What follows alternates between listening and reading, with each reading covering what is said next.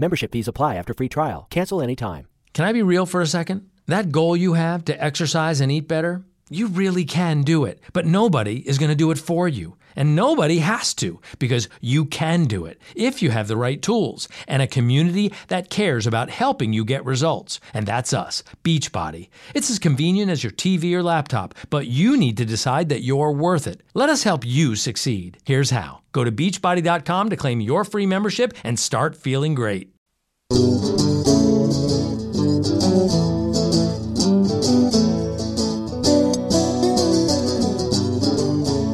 Hello, and welcome to Vacation Station, hosted by Lisa and Nancy, editors of BigBlendMagazines.com.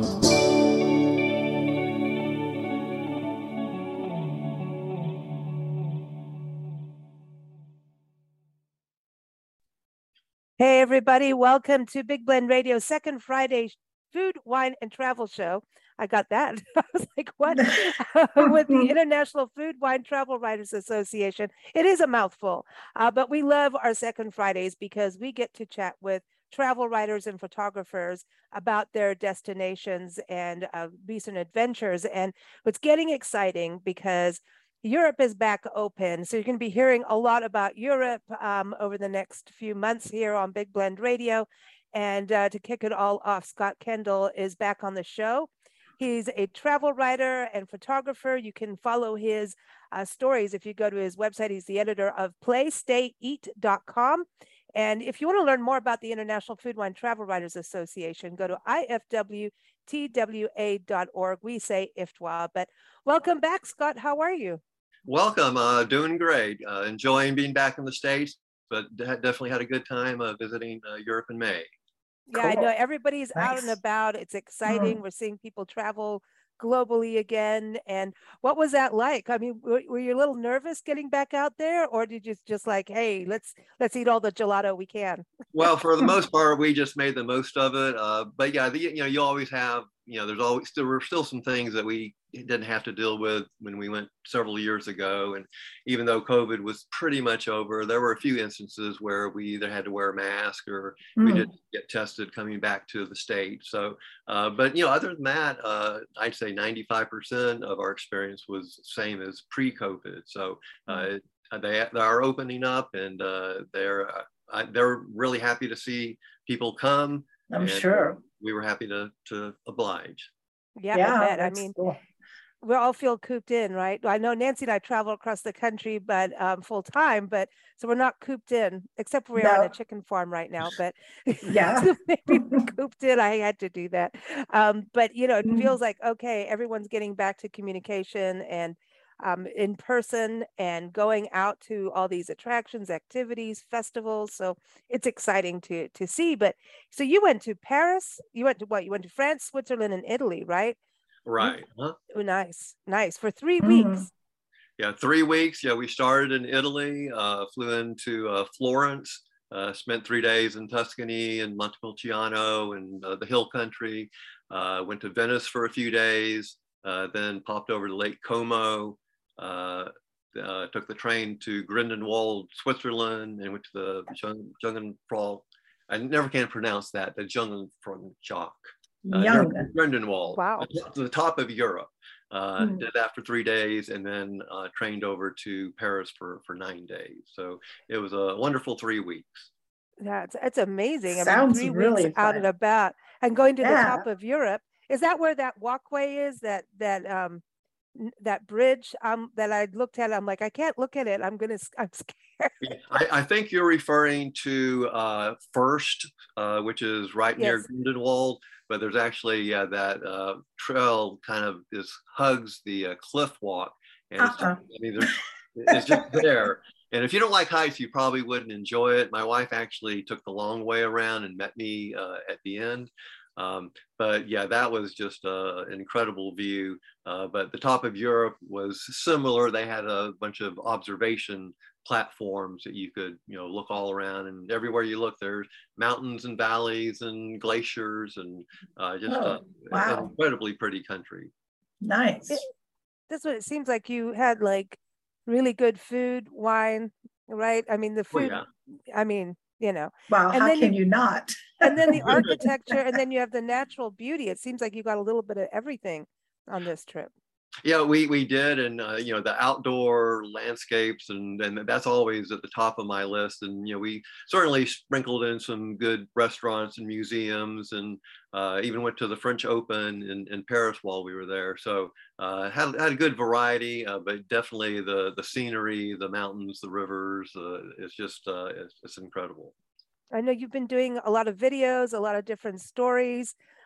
So yeah, I mean, you've been writing away. So what's that like to keep notes of all these different names? Because that's the thing when you're doing all these different languages, to get them all straight, and Yeah, and I think that's something you kind of develop your own little routine. Probably like you guys have your own routines when you do what you do. I do take a lot of photos, and I try to like keep up with those, and not wait like a month and then go back and say, now where was this or where was that? Because, so many things I think I'm going to remember, but if I don't write some notes down, or maybe name the photo, so it brings back those memories. And I do have a notebook, and I take notes as much as I can. My other source to help me remember things is my lovely wife.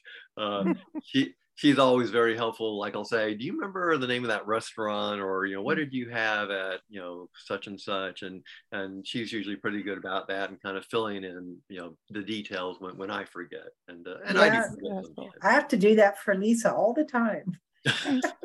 Listen, I photograph everything now. I've learned to photograph every menu, every sign. The one thing too, I was looking at your photos like of Lake Como, and you caught it. It's this beautiful sunset, So when you're doing these kind of trips, it becomes more epic since we've been held back, right? Because of COVID and everything. So yes. And so planning, I mean, did you look at where you wanted to be for the right timing? I mean, because I know that travelers, sometimes this is the one and only big bucket list adventure. So any tips for travelers going to Europe to catch the places at the right time? Yeah, I think you almost have to do a lot of planning and research ahead of time. I mean, if you're someone that just likes to wing it, and you don't really care whether you do certain things, that's fine, and that's your style. But as far as me, not only being a writer and trying to capture things that I think my readers want to look at, I want to make the most of my time too. So yeah, I do a lot of planning. I do a lot of Google searches, and I look at maps a lot, because it's amazing how much it helps when you look at maps and you have an idea of, oh, there's Varenna, and from Varenna that's how you get to Bellagio, and otherwise it's like, well, I know it's somewhere on Lake Como, but so yes, I did a lot of research, and I'm a little OCD when it comes to planning, and I don't want to plan every second, because sometimes that does take some of the fun out of it. But I find if I plan the framework and then leave time within that framework to do spontaneous things, it works out best. So I usually have a few things planned for each day. We're going to do this and this and this, but then I leave windows of several hours open throughout the day to say, hey, well, what if we're walking down the Greenway and we see a really cool church and we want to check it out? I don't want to say, oh, well, it's not on my schedule, I can't do that. Yeah.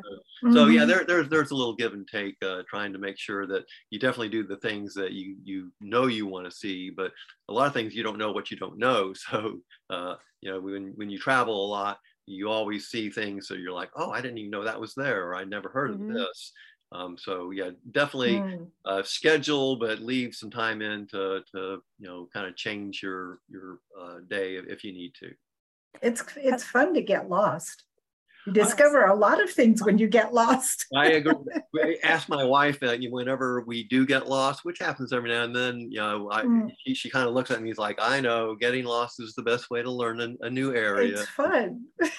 Well, it's what happens, for sure. And, I love that you're talking about maps, though, because I feel like we do so much using GPS that it's always, you're looking at the little dot that's moving. It's kind of like, it's kind of like karaoke.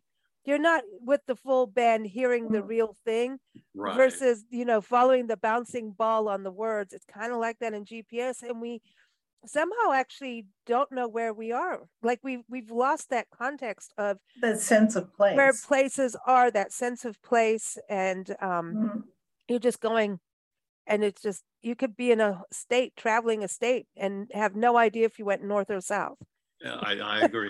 I've been there, done that, and so I think GPS is great. But yeah, I think we also kind of, it's nice to know the area as much as you can, and do a little research. And sometimes GPS doesn't work. Sometimes you're not listening, you miss a turn. Those things happen. So I find it's helpful to at least look at some maps and kind of try to be familiar with the area before you visit. I like to look at Google's topographical maps. I think that's just almost like you're there, it makes you really want to go. I don't know that it helps you once you're there, but it's fun. Yeah, definitely. Yeah, especially if you're going to Italy or Switzerland. Yeah. You're going on top of the world, you can look at. There you go. Yeah, it's true. I like it. What is it like in regards to getting around? Did you drive on the other side of the road, or did you get taxis? Do they have Ubers? Are you using GPS, and is it the same Google Voice, or what's that like? Well, I've done all of the above, but I'd say for this past trip, we wanted to limit how much we were driving. For one thing, it is more stressful when you're driving because you're doing the driving, and if you get lost or whatever. So as much as we could, we took trains, subways, the ferry boats. And the only time we actually drove during this trip was the 3 days in Tuscany. We flew into Florence and stayed one night there, and then we rented a car and drove down to Antinori, one of the best wineries I've ever been to, just south of Florence. And then we drove to Montalcino and Montepulciano, and just kind of did things in that hill country for those 3 days. Drove back to Florence, turned in our car. And then the rest of the trip was all trains and subways. And I think we took a taxi a couple of times. But yeah, public transportation in Europe normally is pretty good and reliable. So I'd advise, unless you just are going to out of the way places that you can't really reach by train or public transportation, I wouldn't drive. It causes some extra stress that probably you don't need. So especially if you're on the wrong side of the road. Now, we were on the right side of the road when we did drive, but we have driven in England before, and that's just you're in a new place and you're on the wrong side of the road, and you see cars coming at you, and your wife is tighter. You're from Texas. I mean, how do you go from Texas, big wide open Texas, to here's England. Little tiny streets? I mean, that's like a whole other, It's a transition for sure. That is a whole big deal. And that's what's so, I think, interesting about Europe, how everybody is so close to each other. So it is easy to get around and go to different countries, right? Versus here, it's like, okay, right now we're in North Carolina. We'll be going a long way to get to Mexico, or, Canada's not that far, but you know what I mean? It's different in Europe that way. Oh, you can get around. Definitely. Did you go in a gondola? We did. And it's funny because I've been to Italy 5 times now, and I'd never been on the gondola before. But my wife was with me, and I'm like, we got to do this at least once. So we went on a nice 3-hour tour with the tour guy in Venice. And part of the tour was we got onto a gondola for about 30 minutes or so and went through the Grand Canal for a little bit, and then some of the side canals, and it was really cool. There were some that were passing by, and they had the singers, and that kind of adds a little romance, and kind of it's pretty cool. I'm glad I did it. It's not cheap, but definitely I think if you're in Venice or a town that has the gondolas, it's worth the effort. Yeah, well, it's part of the experience. I mean, we're known for that, and we went on a gondola ride in. There's what I know you can do it in Vegas, right? But we did it in Lake Havasu, and the guy doing the gondola could sing in Japanese and German opera. So it was, and so we went under the Lake Havasu Bridge, the London Bridge, which is the London Bridge, and it was sunset, and all these bats flew out, and he's singing opera. It was That just was one of the weird. weirdest things we've experienced, but it was cool. It's definitely something you should put on your list if you don't get to Oh, I may Italy. do that. We're going to Vegas in October, so we'll Ooh. check out the Venetian and Oh, cool. Yeah, we'll go on Yeah, the cool. go under the London Bridge with Yeah, at that's Lake Havasu isn't too far from Vegas, No, it's not too far. and Vegas is changing too. So that will be interesting for you to go from being in Italy to Vegas, where the Bellagio is, and go to all those and have a look, the Venetian. When you think about Venice, it's something I wanted to ask about this because I've watched that Venice is changing. Like there's a lot of water that comes in. Like, did you hear anything about that? That it could go bye-byes. it certainly could. And there are certain times of the year where, excuse me, like the Basilica will have a few feet of water in it. So that's not unusual. And it seems like it's getting a little bit worse as each year goes on. So, hopefully, that's not going to be a permanent thing that keeps people away, but there are times where they have to close the doors, and you see pictures of people in wading boots where there's several feet in St. Mark Plaza. Wow. When we were there, we were pretty lucky. It hadn't rained much, and the water levels were low. So we had a great time, and it was great weather, but it's not always the case. Yeah, it's something to think about when you're going to these places, about really treasuring that experience, because things are changing. Everybody can have their different beliefs on climate change, of how, why, what, but things are absolutely changing, and that's something to be aware of, even about what to pack. I mean, one minute you don't need sweaters, and the next minute you need a snow jacket. Exactly. How was that? Because you went to the top of Europe. I mean, it looked pretty cold, and then at the same time you're in sunshine and sunsets in Lake Como. So right. So most of our trip, certainly it was the middle late May. Mostly we packed shorts and t-shirts, and my wife and I when we were packing, we're like, well, we need something for Switzerland because we're going to be 12,000 feet up, and it's 20-30 degrees. And so I did pack one heavy jacket, and then we dressed in layers. So I had a couple long sleeve shirts and a sweater, and then my large coat. And when we went to the top of Europe, I mean, you take the train up there, and then they have a lot of indoor areas, and then you can step out onto the platform and stay out as long as you want. So it wasn't like we were hiking up a mountain outdoors in the elements for long periods of time.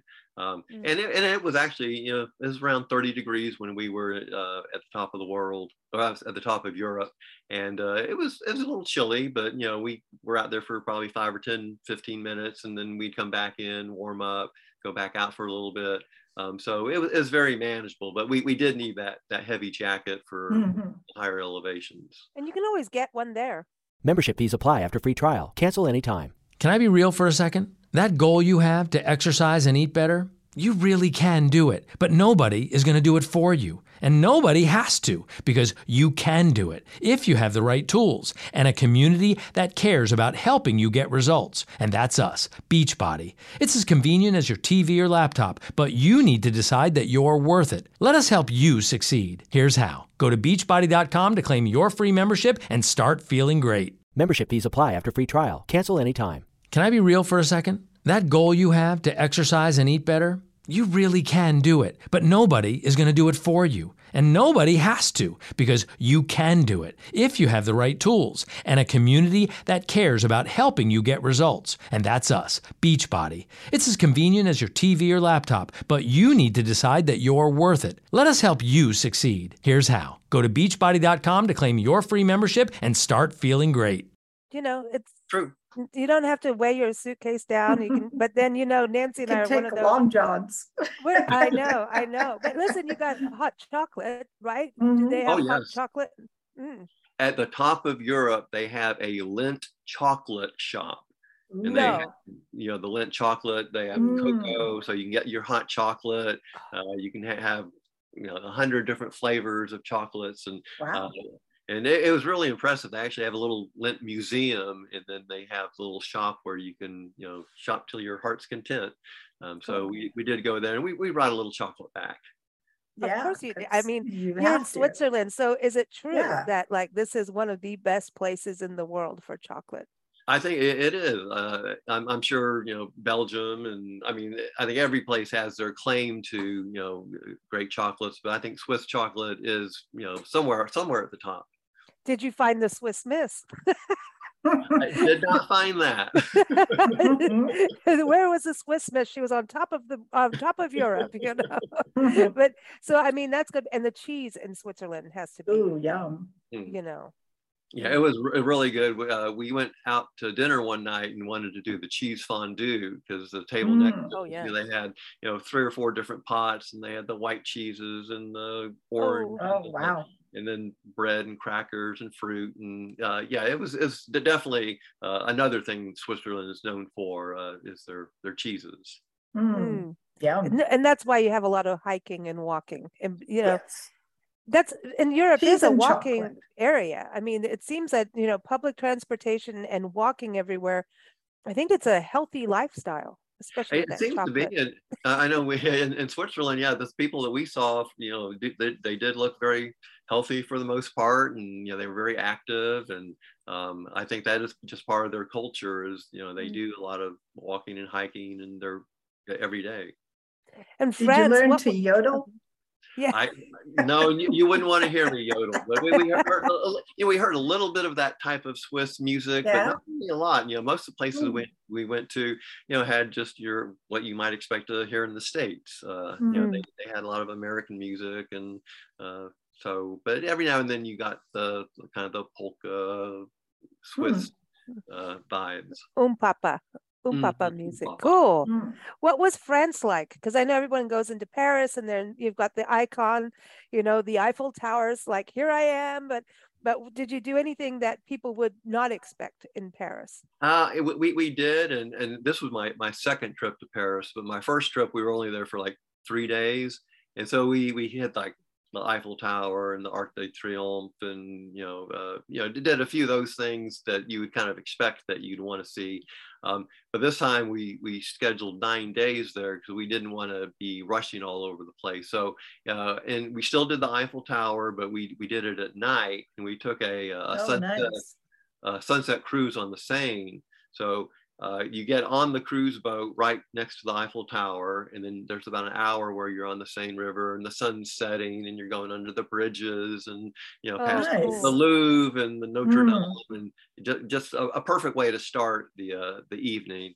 Had a glass of champagne, and of course my wife was with me, so we did that, came back, and as we came back to the Eiffel Tower, and I think you can see that in some of my videos, it got dark during the cruise, and then the Eiffel Tower is lit up in gold lights and this kind of glittering, and then we made it to the base of the Eiffel, took the elevator all the way to the top, and then just kind of looked out at the city, and they call it the City of Light for a reason. Nice. And you could see the Arc de Triomphe in the distance. You could see Sacré-Cœur. You could see the Seine River kind of winding through the center of the city.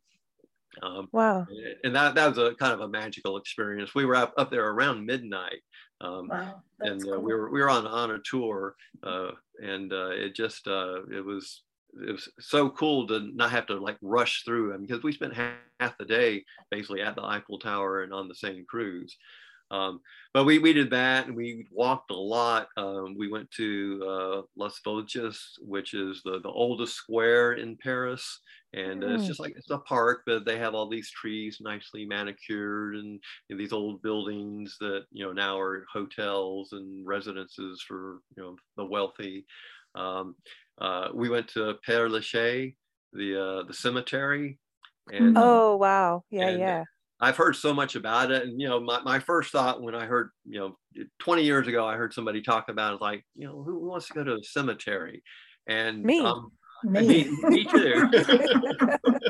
But it's huge. I mean, my wife and I were there for probably 2 or 3 hours, and you walk through, and just the tombstones and the decorations and the monuments, and of course it covers hundreds and hundreds of years. That was fascinating. And famous people are buried there. Isn't that where Jim Morrison is buried? I mean, that's important. Yes, and you know, that's the one thing that people do know about Père Lachaise. But yeah, there's a lot of important, or like not important, but famous people that have been buried there. But that was definitely one of the highlights. I mentioned we went to the French Open at Roland Garros, and it was kind of funny. I was a tennis coach for many years, and I didn't even plan on going, and didn't even realize that the French Open was going to be going on at the same time we were there. And so we're on the train from Zurich in Switzerland to Paris, and these people in front of us are talking, and they're talking about going to the French Open, and I said, "Oh, the French Open going?" Yeah, I knew it was around now, but I hadn't really looked. And they, yeah, you know, it's the first week is this week, and then next week. And my wife looks at me and she's like, "Well, you want to go?" And I'm like, you know, it's probably hard to get a ticket, and they're too expensive, and yada yada yada.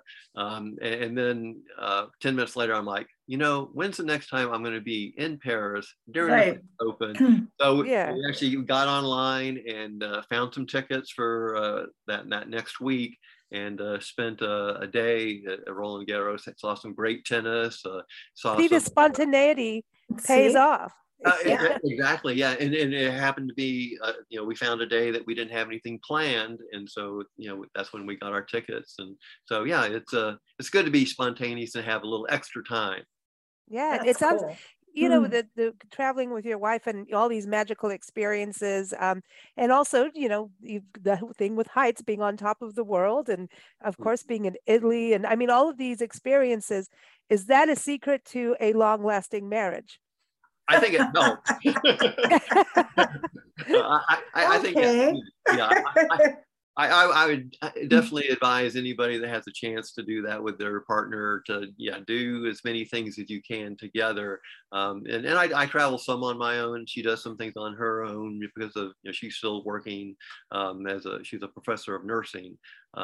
But she's able to do a lot of things online, and so we just try to schedule things where, you know, most of the time we can do things together, and, you know, sometimes we do our own thing. But yeah, it definitely helps a lot. You don't want to just, you know, be in your house 365 days a year. Like, I think everyone's had enough of that. They want to go eat chocolate and cheese and have wine and, you know, champagne outside the Eiffel Tower. I mean, come on, this sounds amazing. One thing too, like when you think about Europe, you know, with us doing a lot of travel across this country and other countries way before, but, you know, we start looking at architecture, and, you know, we understand Texas, the Southwest and the West, and then suddenly we're in Connecticut, and the architecture is like everything's from the 1700s. And we're like, how did, you know, so it's this whole other thing. And of course, we've got our Native American ceremonial sites and ruins. And so you look at architecture going way, way back, and then, you know, what we have, you know, 1700 is modern, you know, but then you go to Italy and France. I mean, are you looking at going, oh, what a charming Victorian house, when all of these are so much older? Like, how do you look at the architecture? Are they different styles? I know that everything comes from, like, we have the Greek revival, and, you know, it comes from those kind of places. But I mean, when you're at those iconic, you know, buildings, and it's just got to be, okay, who really cares if it's Victorian or not? Right, just really, really cool. Yeah, I mean, do they have different things that they tell you this is this style? Or, I mean, you know, sometimes they do, and, you know, a lot of times it's just like when we were in Paris, you know, there's you know, they've had so many, the war and the revolution destroyed so much that, you know, even though there's, you know, 100 or 200 years old, a lot of the newer things give Paris kind of that unique feel. You know, a lot of the buildings are very similar looking. They were designed by the same folks. But then you got into the country. We went to La Couronne in Rouen, which is the oldest restaurant in France, and it's also the place where Joan of Arc was burned at the stake. Wow. And that was really interesting. But then you have your cottage type looking old timbers, and, you know, the buildings that have still been there for 1,000 years. Wow. And it's just amazing to look at them and say, that's been there that long. And medieval buildings, you think about when they didn't have bathrooms, right. Yeah. I mean, that's a whole changeover. What they did back in the medieval times. I mean, we don't need to go with what they did, but I mean, think about it, those buildings, and then just the different wars that these buildings have been through. They could talk. I know. Yeah. But imagine, we look at now like, okay, let's get, buy a historic home and renovate it. And like, if no matter what, it's a money pit. I don't care what you do, no matter what. When you buy an old house, you're going in. You're going in with $1, and you're really going in with a lot of pounds. But when you think about, imagine, owning a medieval house and how that is to keep it up and maintain it, and imagine that would be your life, just trying to maintain that home. It's cool though. It's cool. Did anybody have roof gardens? Roof gardens. Yeah, I mean, like in Switzerland, there were a few roof gardens we saw, and of course, almost every balcony had, the row of banners and flowers, and in Switzerland, it's such a clean. I mean, everything looks clean. Like I don't know if they get their little brooms out and they're dust. I think they dust the flowers. I mean, everything is just so pristine and clean, and wow. That certainly was something we look forward to, just walking through or going on the train past the little Swiss villages. That was wonderful. Nice. It sounds like an amazing adventure. Where is next? Yeah, where are you going next? Well, you mentioned the IFTWA, going to St. Petersburg in Florida. So I'll be in Bradenton and Anna Maria Island, St. Petersburg, Sarasota, be there for about a week. And then we head up to Las Vegas. We're going to drive up through the Valley of Fire and Red Rock Canyon. Oh, cool. Probably do a little around Lake Mead. And we'll hit a few shows and do things in Vegas. But yeah, I've been to Vegas 4 or 5 times, and I bet you I haven't spent more than 2 or 3 hours in the casinos total during those trips. It's okay. That's not really probably safe. It's safer not to. We've done a lot of time inside the casinos when we used to print our magazine way back when in Vegas. You had to wait. And you're waiting, and you're like, you can't really go for a drive. You're like right on call. Right. And so things happen. Sometimes you win money and you gambling. can pay your printing bill.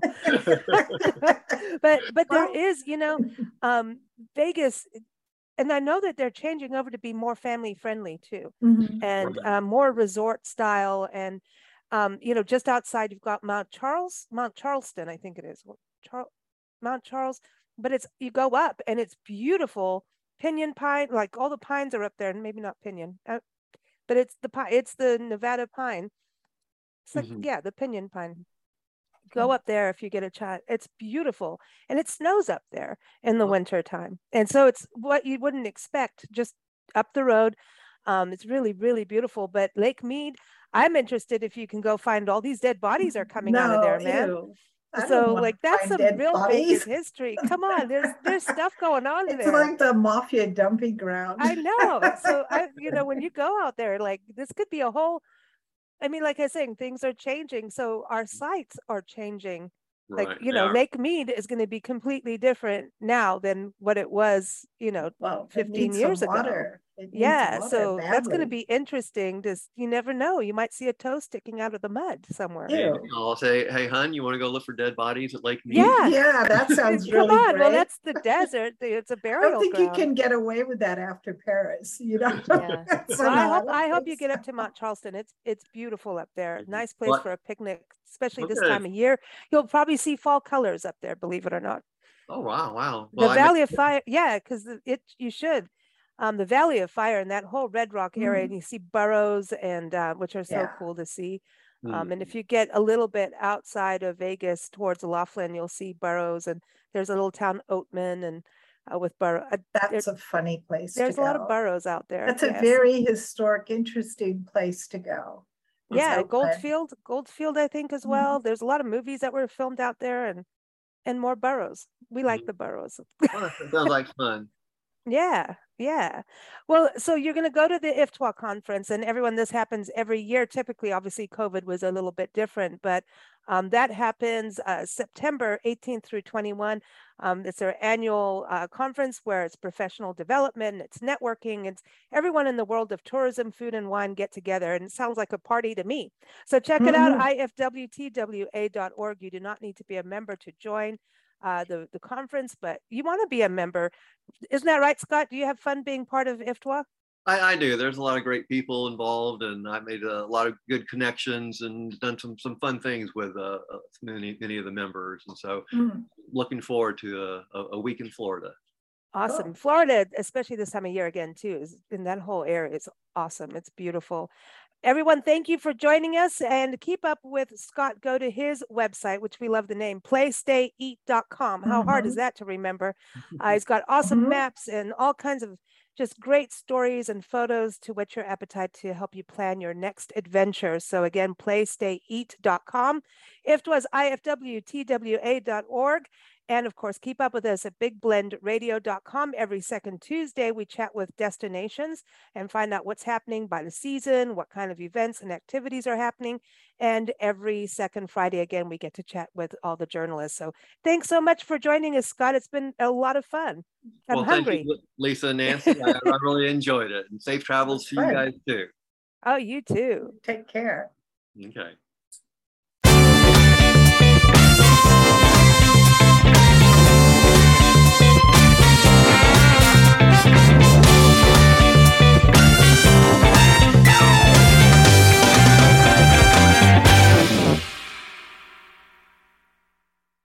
92% of households that start the year with Peloton are still active a year later. 92% because of a bike? Not just bikes. We also make treadmills and rowers. Oh, let me guess, for elite athletes only, right? Nope. It doesn't matter if you're an avid exerciser or new to working out. Peloton can help you achieve your fitness goals. 92% stick with it. So can you. Try Peloton bikes, tread, or row risk-free with a 30-day home trial. New members only. Not available in remote locations. See additional terms at onepeloton.com/home-trial.